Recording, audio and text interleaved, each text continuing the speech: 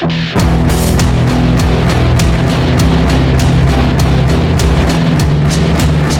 back to a brand new episode of Full Metal RPG. I'm your host, Brendan Carrion. On today's bonus episode, I am joined by Misha Buschjager, who is an author on the incredibly successful Kickstarter for Ouran. It's on Kickstarter now, and this is a Afrofuturist science fiction role-playing game. And I gotta say, not only did this thing fund super fast, but it looks super great. And so now, Misha, would you like to introduce yourself to our listeners? Sure. I'm Misha Buschjager. You might see me as Misha B around the webs. You can find me at blackgirlgameworks.com or at newAgendapublishing.com. New Agenda Publishing is, of course, the person or the group that's doing Ouran with Jerry Grayson and Aloy Lasanta and myself as the principals. We've got a pretty diverse crew helping back us up with the writing and the artwork. I've worked on a bunch of other projects, Chill, Lovecraft-esque, Masks, a little bit all over the board. But yeah, I mostly do RPGs and LARPs now, So to kind of like give our listeners sort of like a frame of reference for the types of role-playing that you're sort of most interested in, maybe kind of like what, if you were playing or if you were GMing, not necessarily if you're writing, but if you were engaging on it from the consumer like facing, what would you be most interested in? I'm mostly a kind of more of a story game kind of person. Narrative's important. So if like I was going to run a one-shot at a con, it'd probably be something like Monster Hearts or Dungeon World, or maybe Masks, although that takes a little more work to get into it. I don't find a one-shot of Masks as satisfying as some of the others. Why is that? I just find you need a little more time than the 4-hour slot to really get into the characters, as more so than like Monster Hearts. Most people can grasp and sink into like a werewolf or a vampire fairly quickly, but to get some of the moving pieces that are working around in Mask, I find takes a little more setup and a little more time to get it working. Like you can engage with Monster Hearts, you can engage with the, hey, we're just going to do messy relationships angle pretty much right off the bat. Whereas, we got to work with our parent, or we got to work with our scion, or we got to work with a mission. It takes a little more time for Masks. Okay, that makes a lot of sense. Yeah. I totally hear you there. So, how did you break into the RPG industry? Who was it? The first thing I wrote for, I think, was, I want to say it was probably Chill. I answered an open call that they had out with some cleaned up fiction that I pulled from a play-by-post game I had been doing, cleaned it up, made it into a fairly tight narrative, and sent it in, and they liked it. So that was the first one. Then a friend of mine asked me to do a stretch goal for Masks with Brendan. I've mostly done a lot of stretch goals with friends of mine, or a couple of things that I've done from the ground up. Ouran, of course, and Nightingales is a LARP that I'm working on. #Feminism. I was one of the principal editors for, and we kind of worked it from inception to publishing, which I don't know if I will ever do that again. That wasn't the part of it that you're interested in. So we did it as an entry to Fostival, which is a Scandinavian LARP kind of contest kind of thing. But we ended up with like 30 different writers, so trying to get all of those bits and pieces and everybody moving at once on a really tight deadline was tricky. We did it we did it in less than 6 months. From, hey, this is an idea, to, hey, we're submitting, which was, there was a weekend over right before Thanksgiving where I was reading them all to do the editing, and this was before we had introduced the scale of like how emotionally invested or how emotionally heavy it is.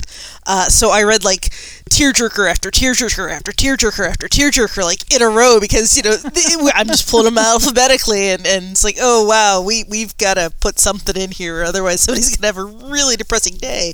Well, that's really interesting. Yeah, I mean that's really great, that like the perspective that you were seeing as the editor to create on some level like a mechanic within the book. Yeah, it was pretty much just, there's like, because there was some that are like super light and fluffy, like Manic Pixie Dream Girl or Manic Pixie Dream Commandos, where you're playing Manic Pixie Dream Girls and you're running around doing little silly things to, there's one about, basically a school shooting, and it's, hey, you've got to write a tweet that's going to be your last tweet that's going to be read, and it's like, you can't put those two things right next to each other. I mean, you can, but you got to do it intentionally if you're going to put them next to each other. And so, yeah, so we kind of dark. And there's like 2 or 3 that were like, one was about abortion in Ireland and the whole debate about that, and it's like some of them were super heavy and some of them were super light, and you just kind of like, all right, we gotta let people know ahead of time what they're getting into. Man, geez, yeah, no kidding. Can you tell us a little bit about your work on Lovecraft-esque? Yeah, so I was a stretch goal writer. I did a playset called Mr. Giggles Comes Dinner. It was kind of inspired by my kids, because kids say the creepiest things. And so it was kind of based around like, hey, this kid, they've got an imaginary friend, and what happens when their imaginary friend isn't so imaginary anymore. So it was kind of an homage to horror movies with kids, and just, the weird stuff kids just say out of the blue. No, that sounds great. That sounds absolutely great. I have Lovecraft-esque, but I haven't done as deep a dive on it as I would like. Have you played it a lot? I have. It's a fun little system. It's another good one that's good for one shots, because the structure of it isn't really built for like campaigns. It's pretty much built for, hey, we're gonna play for about 3-4 hours max, and so but you have time to build a really weird world while you're doing it, because you're kind of adding to the story as it moves around the table, because there is no one GM. You all take turns being the main narrator of the story, and so as it moves around, you can kind of like add weirder and weirder things. And so, one person might have an idea. It's like, oh, well, what if we introduce this element? And one person is like, oh, I'm going to take that element, I'm going to run with it, and we're going to make this element. And so in the meantime, you're trying to figure out what's going on, what you think is going on, but everybody around the table is doing the same thing, and nobody comes up with the exact same thing at the same time. It's kind of fun. Would you say horror is a genre that you're particularly drawn to or excel at? Because between the Lovecraft-esque and the chill, I mean, you had to have been kind of like stalking a chill board or something to see that, because I assume you're talking about the Matt McFarlane 3rd edition. Actually, I wasn't stalking a chill board or anything, but I've watched horror movies for far longer than I probably should have been watching horror movies. My dad wasn't really the best at deciding what the appropriate age for a kid to see a scary movie was. So I watched like super scary movies as a kid. So I've always watched horror, and so horror is kind of it's a genre I like. It's a genre that I find is tricky to do well. Or tricky to do without knowing what the tropes are and without interrogating the tropes and playing with them well. Like, if you saw Get Out, it's hey, we're going to take all the things that you think should happen in a horror movie, but we're going to turn them like 90 degrees and see what happens if we do that. And that's the kind of thing I like doing with horror. So horror is probably like my go-to genre for stuff to watch when I'm alone. Okay. Because my husband doesn't do horror movies. We went to one for our first date, and I don't think I've gotten him to more than a handful since, and we've been married now almost 15 years. So most of the time, like I went this afternoon to watch Halloween because Tuesdays are $5 at the local theater, and since I'm my own boss, I can just take off during the day and go and watch a movie. So yeah, I've gotten to watch more horror movies. Just it's a Tuesday, I'm gonna go see what's the latest one on the screen, and it's the middle of the day, so if I'm scared, I have time to calm down before bedtime. So Oren, am I saying it right? Am I pronouncing it correctly? How would you like it pronounced? I say Orun. Aloy says Oren. We're still trying to figure. We're working with a person who knows your Yoruban well, to make sure if we're using a word in a context, it's not like, hey, we're going to call the Lone Ranger's sidekick Tonto, and that just means stupid. So we're trying to. So we'll have pronunciation guides once we've finished working with them to get everything saying things the way it should be said, and making sure we're not using words that shouldn't be used in that context. Okay, great. No, that's awesome. So tell us about the project. Kind of like if it was somebody who's never heard of it, they've never seen it on Kickstarter, could you kind of pitch it to us and get the listeners excited? Sure. So the basic premise of Arun is you're a group of Jolly, which are a faction of troubleshooters, peacekeepers, neutral third parties that the system calls to work on. You're across all species that exist in the system. You're it's not like something you're born into. It's something you choose. It's a path that you set on. And one of the things you're trying to do is help the universe rediscover the secrets of Ascension that was lost in the Great Wars of against a mnemonic virus that happened in the 500 years ago past. And it's set in a completely different universe. There's no humans. We've got a pretty diverse range of species, everything from a plant species, there's a bug species, there's an aquatic species that kind of looks octopus-like. There's a species that's a little, foot and a half tall critter that walks around in a giant mech and has a bad attitude. But you're playing. These are all playable races. These are all playable species. Yep.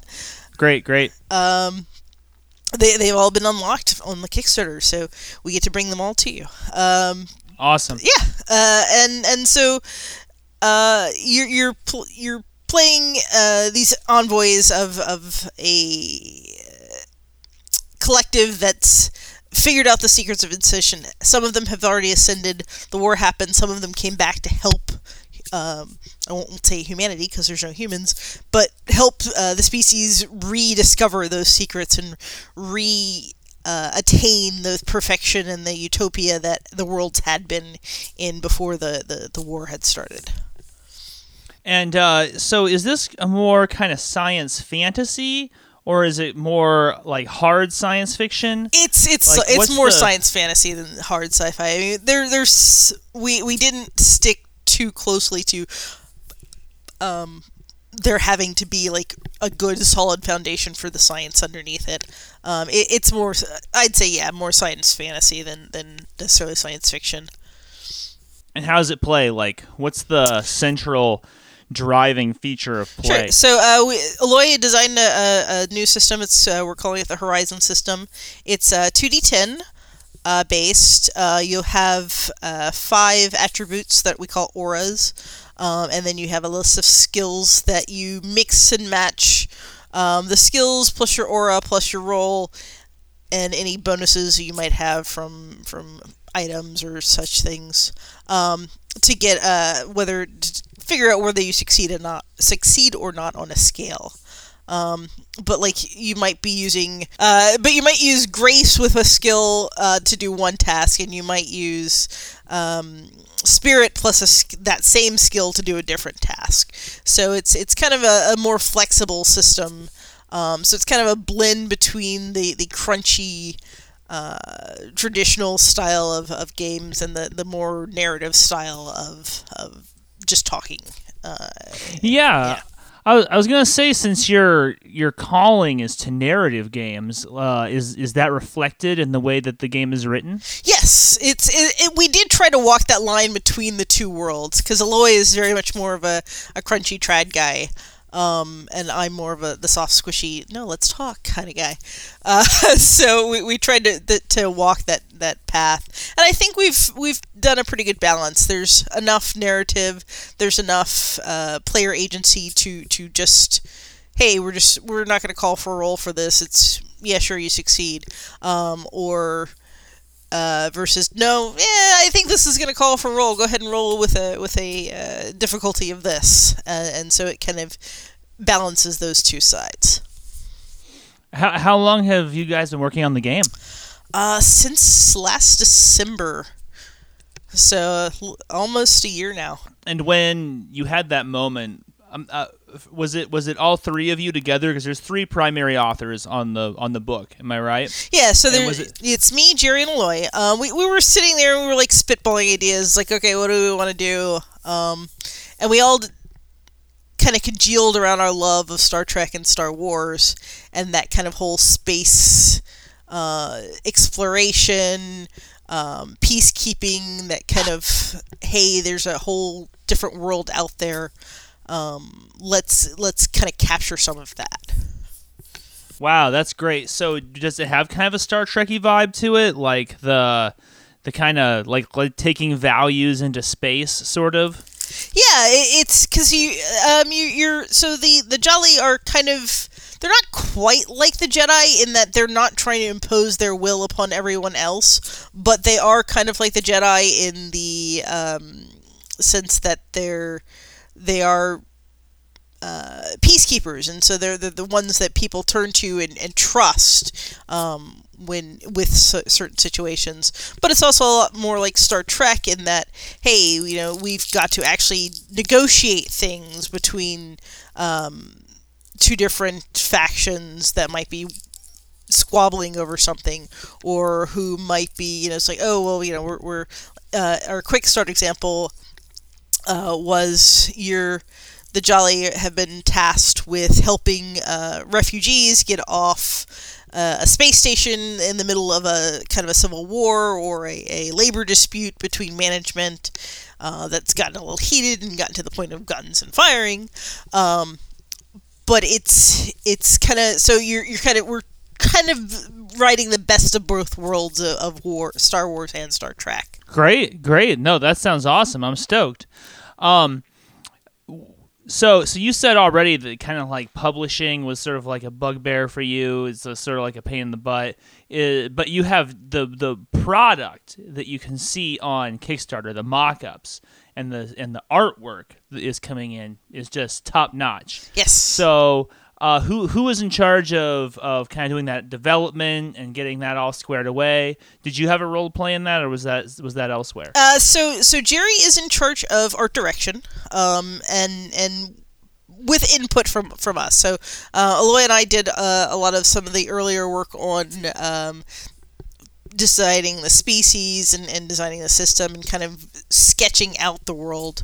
The writers that we brought in to help us further filled out that perspective, and then Jerry kind of took the art direction and some of the world building and sent it to the artists that we've been working with so far, and kind of gave them loose guidelines. It's like, hey, we want a bug species, but we don't want it to look pretty. We want an aquatic species, but we don't want mermaids. So kind of work with those guidelines and tell me and show me what you got.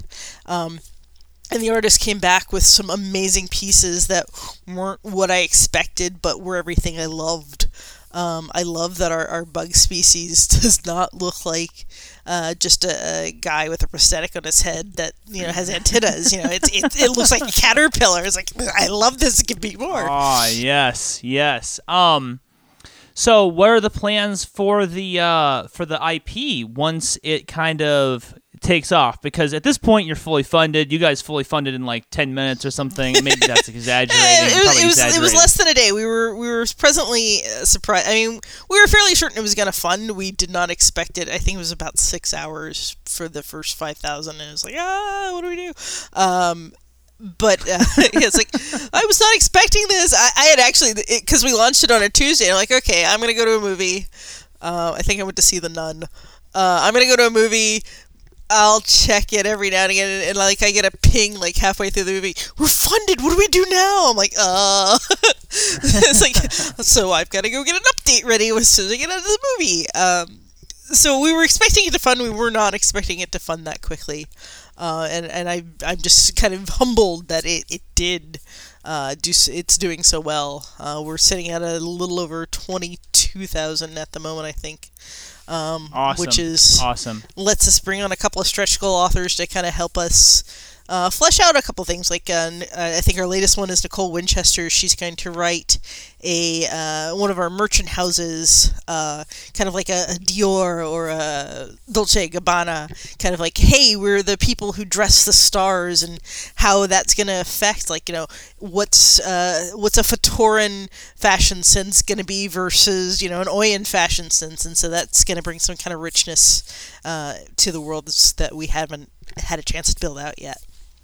It sounds like there's going to be a lot of different stuff to do besides just fight. Yes. Like, it just sounds like I'm gonna. I mean, if we're getting into like fashion and stuff, then will there be whole sessions that are just like going to parties and negotiating and? Yeah, so we've run a bunch of different playtests, and of the like 6 or so games that I've run so far, I've only had shots fired in one of them. That could be attributed to my play style and my GMing style, but I certainly have found things to interact with other than just straight violence, which was something I kind of wanted to make sure that there was. I find just, straight violence kind of boring. I mean, if there's, I kill the thing. Okay, great. Now what? Right. It's not my bag. I would prefer to, hey, let's go talk to the thing. Or, hey, let's go seduce the thing. Or, there's so much more you can do to the thing than just kill it.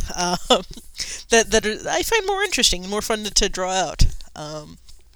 So, yeah. So, do you have plans for additional books, some supplements after? We've got some rough ideas sketched out. We haven't decided specifically, like sat down and said, okay, this is definitely the one we're doing next. We're mostly waiting till we get through and see how many stretch goals we get and see kind of what people are interacting with more. It's like, what are people liking the most? What is it people are asking us the most questions about? And we'll kind of let that guide what we do next. And do you think you'll be available in stores at some point, or is the goal to be like POD subsequent to the Kickstarter? No, we'll probably have in stores. We're planning on probably a 1,500, 2,000 copy run with the money we raised on Kickstarter.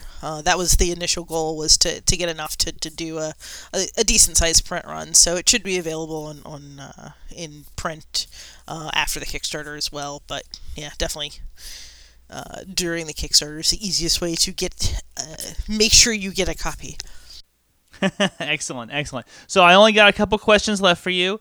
And the first one is, I found one of the most interesting stretch goal, or not stretch goal, but one of the pledge options was buy a copy for you and buy a copy for an underprivileged youth. Now, I personally feel like we should always be looking to the next generation of role players to make sure that we are always cultivating this hobby that we love so much so that they'll continue into the future. Who came up with that idea? What inspired it? And then how is it that you are targeting the people who are going to be the recipients of this pledge level? So I first got the idea. Avery Alder did a similar idea when she did Monster Hearts 2. But at the same time, reaching out to diverse communities has kind of always been something I've been passionate about, something Eloy's been passionate about, something Jerry's been passionate about, because we want to bring more people to the table. One of the things I actually do besides Oren is I help curate More Seats at the Table, which is a bi-weekly newsletter where we highlight games from women and non-binary creators, so that we're kind of broadening the perspectives and broadening the voices that are heard and bringing those people to the table with us, so that, hey, yeah, you can see this, and having a game by people who look like you is important. Having a game with people in it that look like you is important. And so being able to reach out and say, hey, you want a copy, I can't afford it, or hey, you want a copy, you don't know what role-playing is, hey, let's teach you, let's show you, let's bring as many people into this hobby as we can, rather than trying to just shut everybody out and kind of colonize into little bitty boxes and break it up. I love it. I love it because just the diversity of perspectives, making sure that the hobby continues, and that people who wouldn't necessarily have access to it or maybe even know what it is, they get exposed to it. That's just so great. So that's something that you, listeners, if you want to go onto the Kickstarter and you want to support it at that level, it's actually a really accessible level once you've already committed to buy the book, and it's just something that helps generate the future of role-playing, which is an objective good for all of us. So the final question to you, Misha, is, and I know you kind of led with some of this, but how can they get in touch with you? How can people interact with you and your products online? What are your favorite things? Where should people look for you? So my home was Google+, and I'm still trying to figure out where my home is going to end up with the shutdown. But you can also find me, I'm Black Girl, BG Gameworks at Twitter, blackarrowgameworks.com, and then New Agenda Publishing is newagendapublishing.com is our web address, and New Agenda Pubs is our Twitter handle. We're on Facebook. We're on, I think we have a MeWe account, but I could be wrong about that. But yeah, that's the mostly you can find me on Twitter or Google Plus if you're looking for me. At least until Google closes, which I'm not happy about. It's devastating for the community at large. But I mean, it was one of those weird niche things where, I mean, when you consider that only role players were using it, I kind of figured that was its death knell, but it was so perfect for role players. Yeah, I mean, there was something about having the privacy controls and the ability to say, yeah, these are the people who I want to be able to see it. These are the people who I want to be able to comment on it, even. And those two circles don't have to be the same circles, which was something I really enjoyed about it. Well, maybe somebody will pick it up. Yeah. Fingers crossed. Anyway, Misha, I really want to thank you for joining us tonight. Thank you for taking the time out of your schedule and telling everybody about this stuff. Hey, I hope to see you out and around. Do you make it up to Gen Con? I will probably make it up there for the first time this year. I have not made it out so far. Jerry and Eloy were there this year. Eloy's there pretty much every year. I think Jerry is most of the time, too. I find that many people a little disturbing. But that's fine. I'll be at Metatopia this year. I'll be at Breakout, which is up in Canada, Dreamation, Camp Nerdly, which is in a little bitty con in the middle of nowhere, Virginia, and a few others around the year. Well, awesome. Listeners, be on the lookout, especially if you're on the East Coast. And Misha, I hope to see you around. Yeah. Have a nice day. You too. Thank you again. All right. Bye-bye.